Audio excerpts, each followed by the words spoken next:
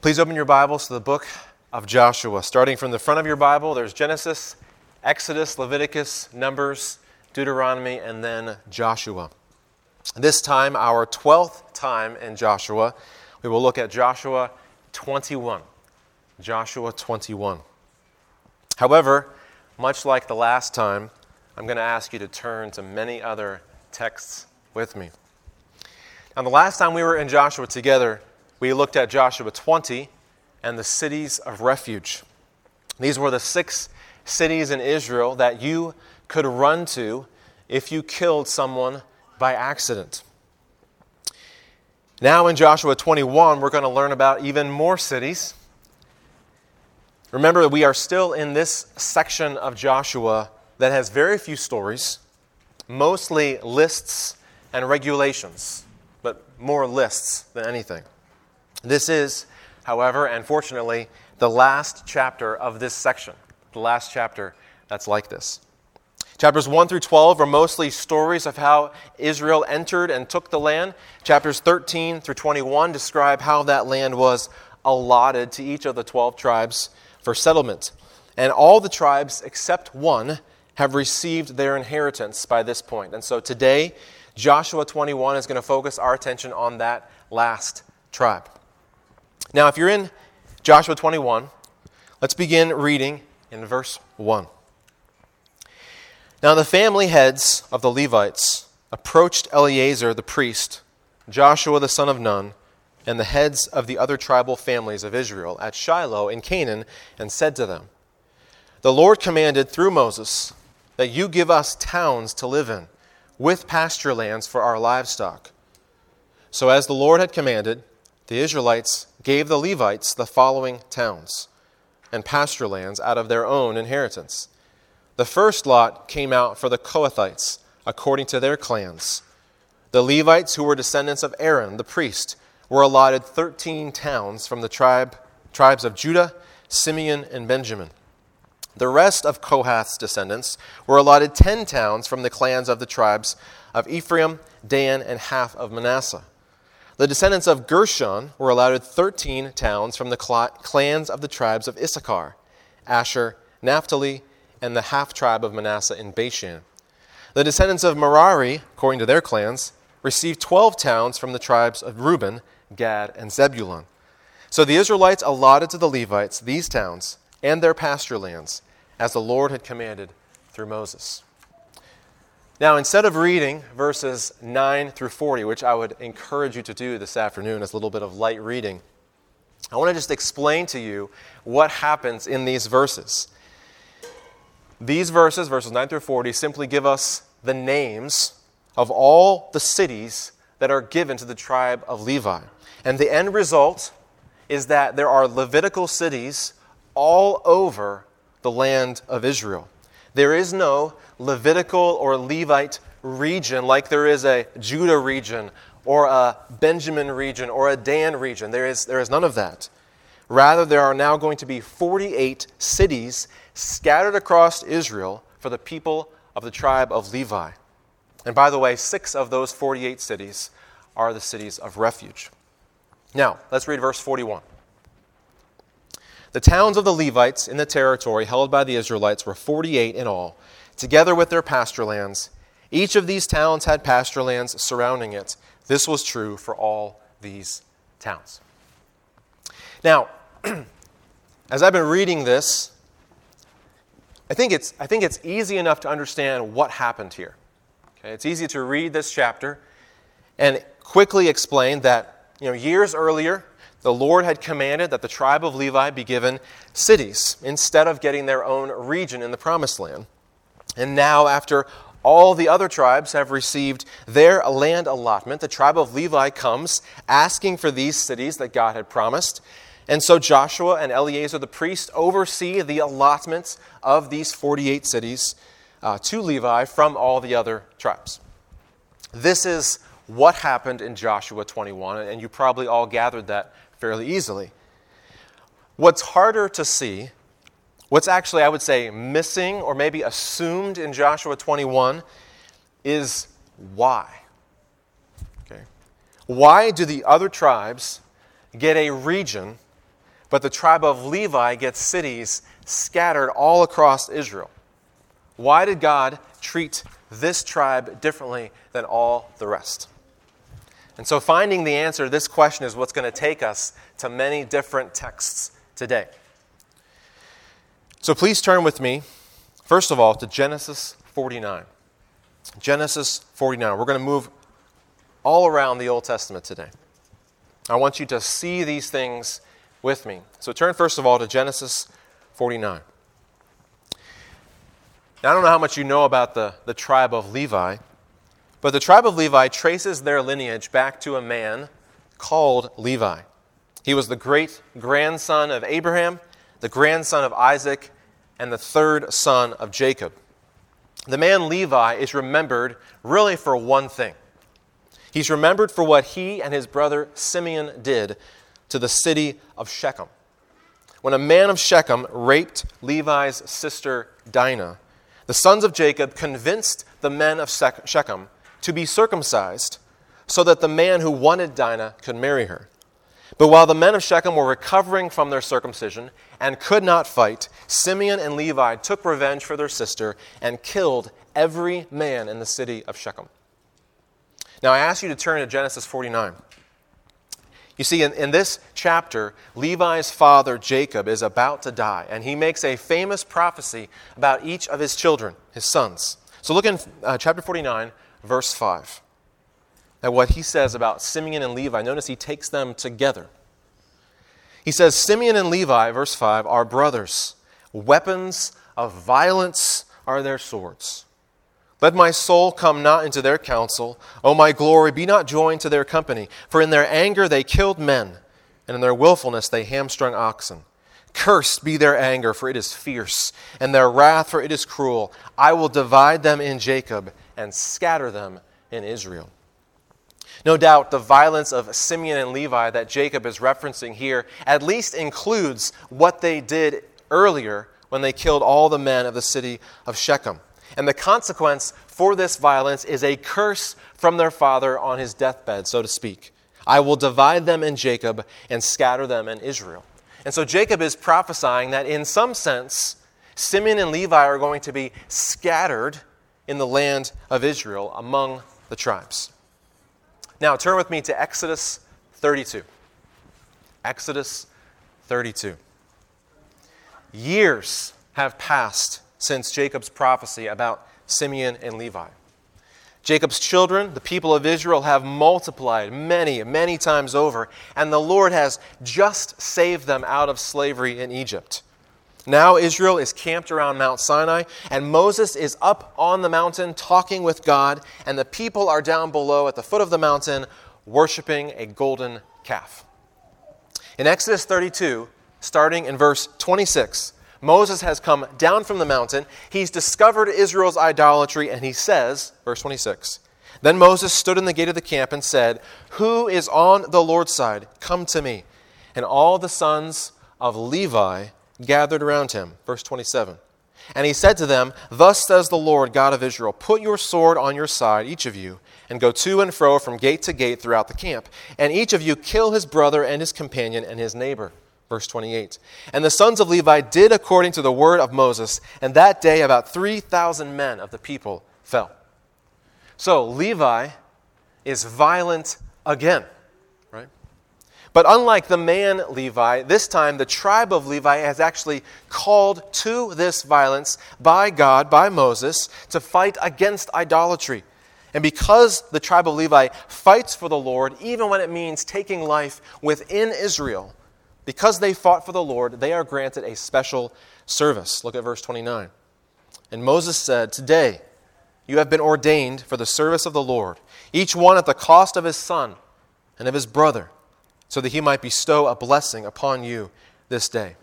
So the tribe of Levi, condemned by their father's actions to be scattered all across Israel, is now also set apart for a special service to God.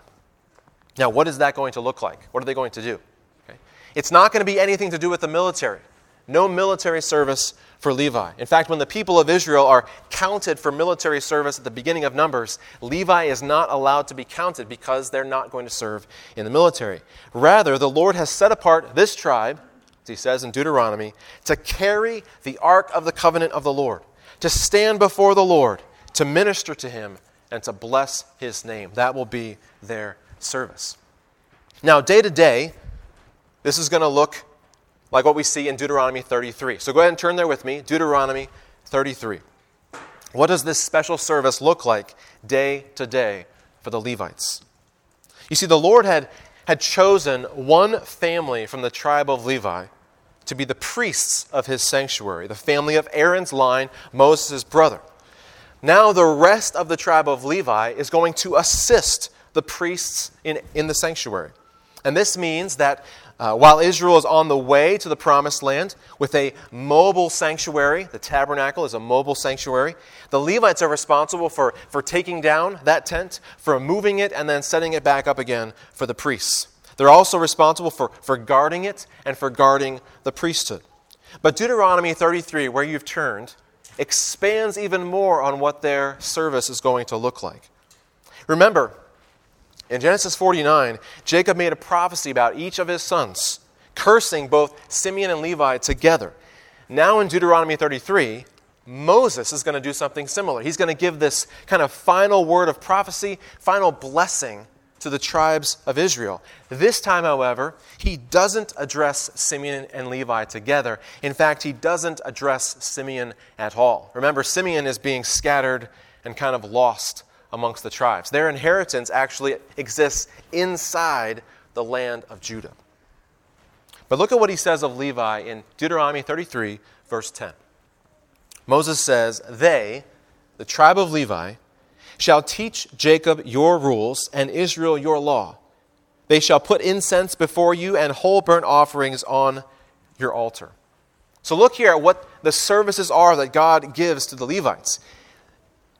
They are to teach Jacob God's rules and Israel God's law. Now, this isn't a role of the Levites that we think about very often, nor do we see many mentions of it in the Old Testament. But we do see some of them. In fact, there's a good example of this much later. When Israel has returned from exile, they're back in the land. Ezra is reading the law before the people, and in Nehemiah 8 it says that the Levites helped the people to understand the law as they heard it read. Now, turn with me to Numbers 35. Numbers 35. The Levites have been given a teaching ministry to the people of Israel. And this is going to be an essential ministry, a very important ministry. Why? Because in Joshua's day, no one could stand up here and say, "Turn with me to." No one had a personal copy of Moses' writings or a personal copy of the law. And so as a result, it was essential for there to be people who knew the law well and who could teach it. But also remember that as the tribes are each given an allotment of land, they're going to start to disperse and to scatter across Israel into their own segments or regions of land, effectively moving everyone apart. So if Levi is given a region of land like everybody else, then you'll be basically gathering in one place all the people who know God's law the best. How much better for Israel would it be if those who know the law best are actually scattered all over Israel in various cities everywhere, so that there's people all over the place who know God's law and can teach it to God's people. So look what God does in Numbers 35, verse 1. "The Lord spoke to Moses in the plains of Moab, by the Jordan at Jericho, saying, 'Command the people of Israel to give to the Levites some of the inheritance of their possession as cities for them to dwell in. And you shall give to the Levites pasture lands around the cities.'" So God shows his wisdom here. This is the command from the Lord that has brought the Levites before Joshua and Eleazar on this day in Joshua 21. God is going to scatter Levi all across the land of Israel. But if the Levites are serving in this important teaching role, assisting the priests, all of this to deal with the worship of the Lord, and they're scattered all over the place. When are the Levites going to have time to work their crops, to work the land, and to provide for themselves? Everyone else has these large tracts of lands and cities, and they're going to be producing crops, providing for themselves. How is Levi going to do that when he has this other function? And that's a good question. Okay. Turn with me, I think this is the last one, to Deuteronomy 18. Deuteronomy 18.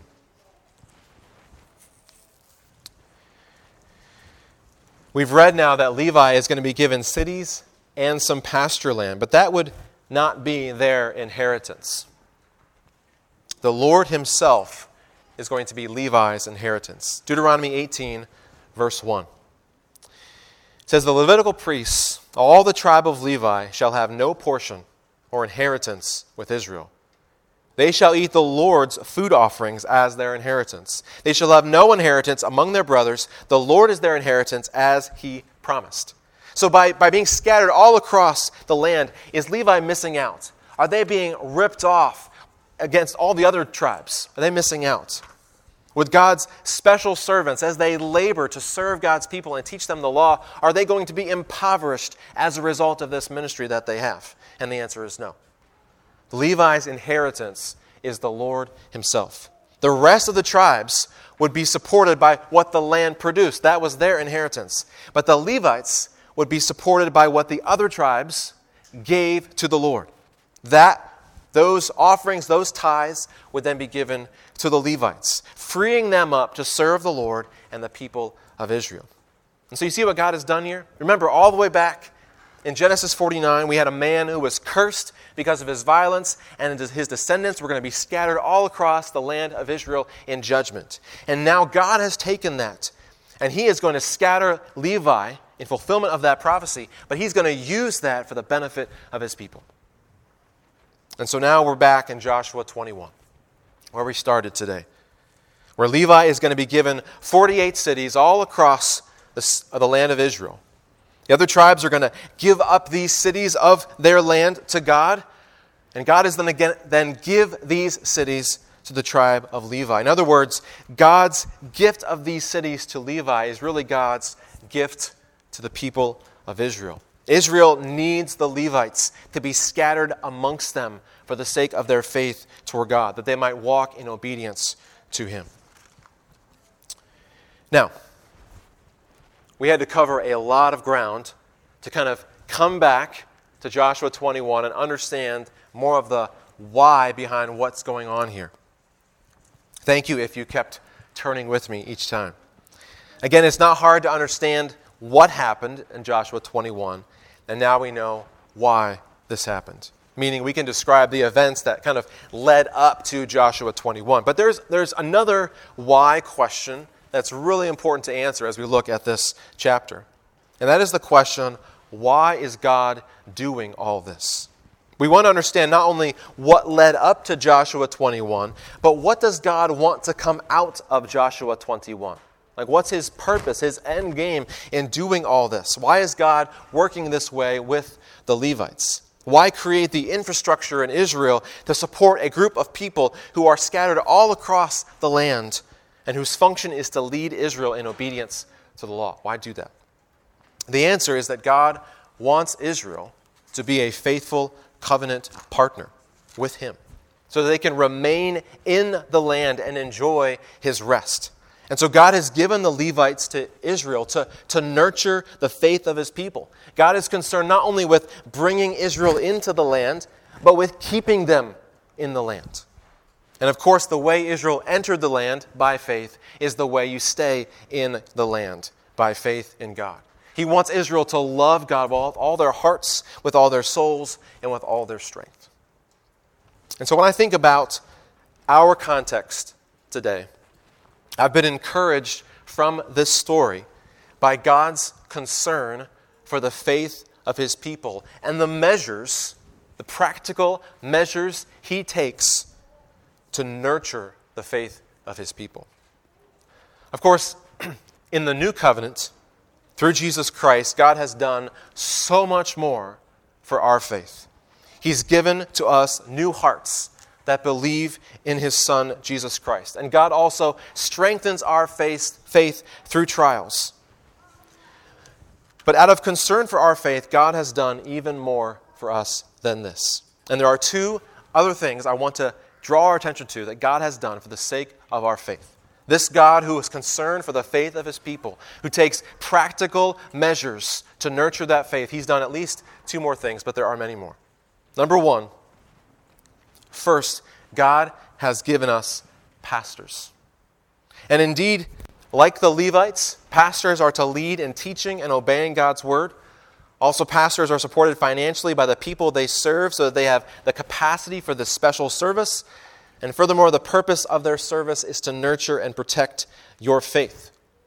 Remember what the author of Hebrews said. He said, "Obey your leaders and submit to them, for they are keeping watch over your souls, as those who will have to give an account. Let them do this with joy and not with groaning, for that would be of no advantage to you." Because God is concerned for your faith, God has given you pastors. Brian and I are by no means perfect, but Brian and I desire to give Jesus Christ a good account of how we watched for your souls, nurturing and protecting your faith. The weight of this measure that God has taken for your faith falls squarely upon us. And so I'd ask you to pray for your pastors and follow them as they follow Christ. But out of concern for your faith, God has done even more for you. Not only has he given to his people pastors, but he's also given to us each other. As James read this morning, the author of Hebrews said this, "Take care, brothers and sisters, lest there be in any of you an evil, unbelieving heart, leading you to fall away from the living God. But exhort one another every day, as long as it is called today, that none of you may be hardened by the deceitfulness of sin." To think about the people in this room, the members of RBC, those who have committed to participating in the Christian fellowship that goes on here between worship gatherings, growth groups, community groups, etc. God has given these people to you to watch for your soul and to exhort you to protect your heart from the deceitfulness of sin. And if God wants them to share his concern for your soul, then he wants you to share his concern for theirs as well. All of this is why we say in our church covenant that we will honor the leadership of this church and exercise an affectionate care for one another, admonishing and encouraging one another as the occasion may require. And so I want to thank the Lord this morning for how he shows his concern for our faith in so many ways, but today specifically for how he has given to us both pastors and each other. And let's pray for each other that we would be faithful to nurture and protect one another as God intends. Now, in Joshua 21, the last tribe of Israel has received their inheritance. And this is an incredible milestone for Israel in their history. And this milestone is marked by verses 43 to 45. If you're a person who likes to mark in their Bibles, these are the verses to mark. Perhaps the most key verses in the book of Joshua. Joshua 21, verses 43 to 45. "Thus the Lord gave to Israel all the land that he swore to give to their fathers, and they took possession of it and settled there. And the Lord gave them rest on every side, just as he had sworn to their fathers. Not one of all their enemies had withstood them, for the Lord had given all their enemies into their hands. Not one word of all the good promises that the Lord had made to the house of Israel had failed. All came to pass." So these words provide a fitting conclusion to all of chapters 1 through 21. The story of how Israel was brought into the land, how they were given success over their enemies, and how they have now been allotted an inheritance. That story is finished. But these verses not only finish that story, they also celebrate it. 4 times the author uses the word all. The Lord gave Israel all the land. Not one of all their enemies withstood them. Not one word of all God's promises failed. And all came to pass. There's no mistaking that God has done everything he said he would do for Israel as he brought them into the land. In other words, there's no opportunity for someone to look at what happened in Joshua 1 through 21 and say, look, God failed right here. He didn't do what he said he would do for his people. Look as hard and as long as you want, you won't find an example. Now, perhaps you're thinking, wait a second. I was listening months ago when we talked about that little city that beat Israel. So surely that's an example where God didn't do what he said he would do. And I would say yes and no. Okay. You're right that Israel fought and lost that battle to the little city of Ai. But you're wrong that this is an example of God failing to keep his promise. In fact, it proves the exact opposite. Israel's loss in battle against Ai was Israel's failure and God's faithfulness.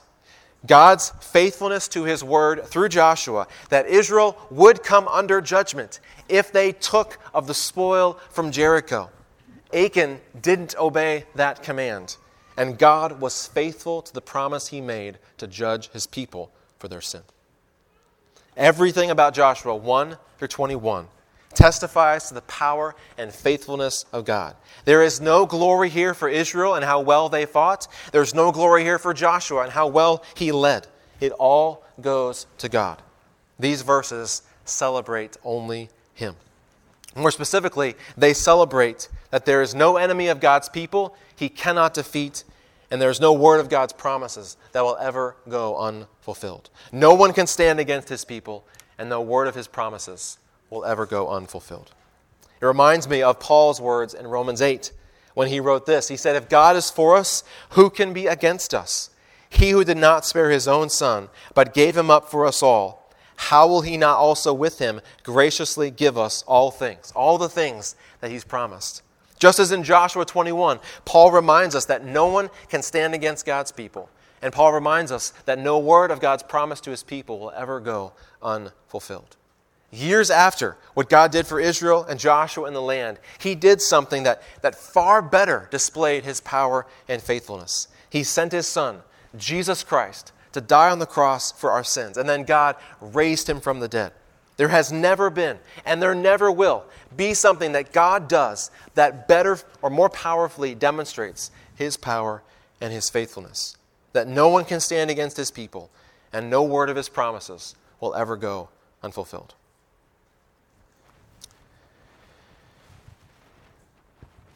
Now, perhaps you're thinking, those things were so long ago. Thousands of years ago. But I would love to see God reveal his power and his faithfulness today in my life. Well, first of all, I would say to that, there's never going to be a better demonstration of God's power and faithfulness than in what Jesus did on the cross for you.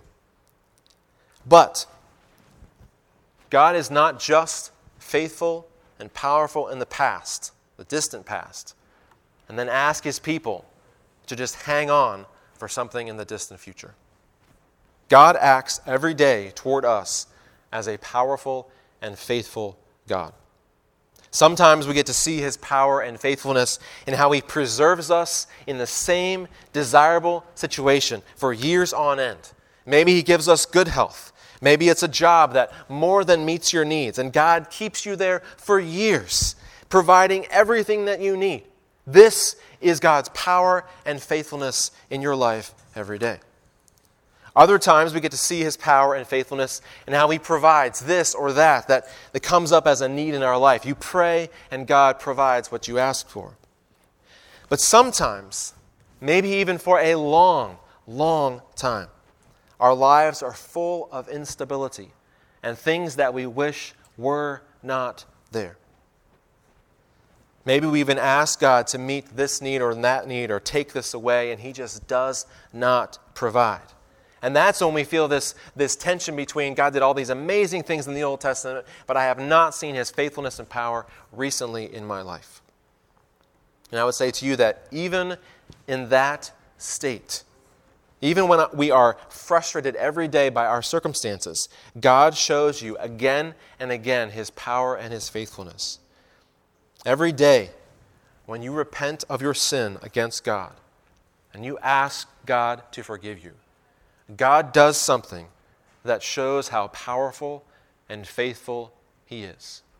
The God of the universe, against whom you sin, forgives you when you ask Him to, because of Jesus Christ, just as He promised. Every day that you face a world that suppresses the truth it knows about God, every day you face that world, but you still go to sleep that night trusting in Jesus Christ, God has shown you His power and His faithfulness in preserving your faith one more day, just as He promised. And every day when we are provoked to anger, to selfishness, lust, or greed, but instead we respond with faith, love, selflessness, and contentment, God has shown you His power and His faithfulness by producing in you these things as the fruit of the Spirit, just as He promised. These are the evidence of God's power and faithfulness in your life every day, regardless of what your circumstances look like. He is continuing His good work in you, which He promises to complete at the day of Jesus Christ.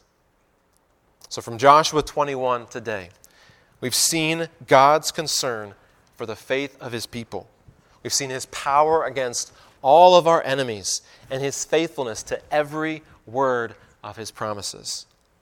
And so today, for whatever else we may be thankful for, let us be thankful that our God, who made all things, who created us, is so concerned for our faith that He committed Himself to it in the cross. And He has taken various measures to nurture it every day. And He exercises His own power in us to see it through to the end. Let's pray. Father, thank You for Your mercy and grace to us in Christ Jesus, in turning us from darkness to light, turning us from rebellion to faith. Thank You that You have also provided for our faith every day, showing Your concern for our faith in so many different ways. Thank You for the leaders that You give to us to watch for our souls. I pray that You would help Brian and myself to be faithful in this task, that we might give You a good account. Thank You for the responsibility and the privilege it is to watch out for our brothers and our sisters. Make us faithful to exhort them that they might not be deceived by the deceptiveness of sin. Help us not to wait and wait and wait until it is too late to say what needs to be said. Father, thank You that You are faithful, that You are powerful, that in Your concern for our faith, You have the power and You're faithful to use it for our good, to nurture our faith through the power of Your Spirit, through applying to us the benefits of Jesus Christ's death, for forgiving our sins, for preserving our faith. You are so gracious to us. And I pray that this week, as we go out and face this life in the old creation to which You have called us, that You would continue to be faithful to us as You have promised. We know that You will. In Christ's name,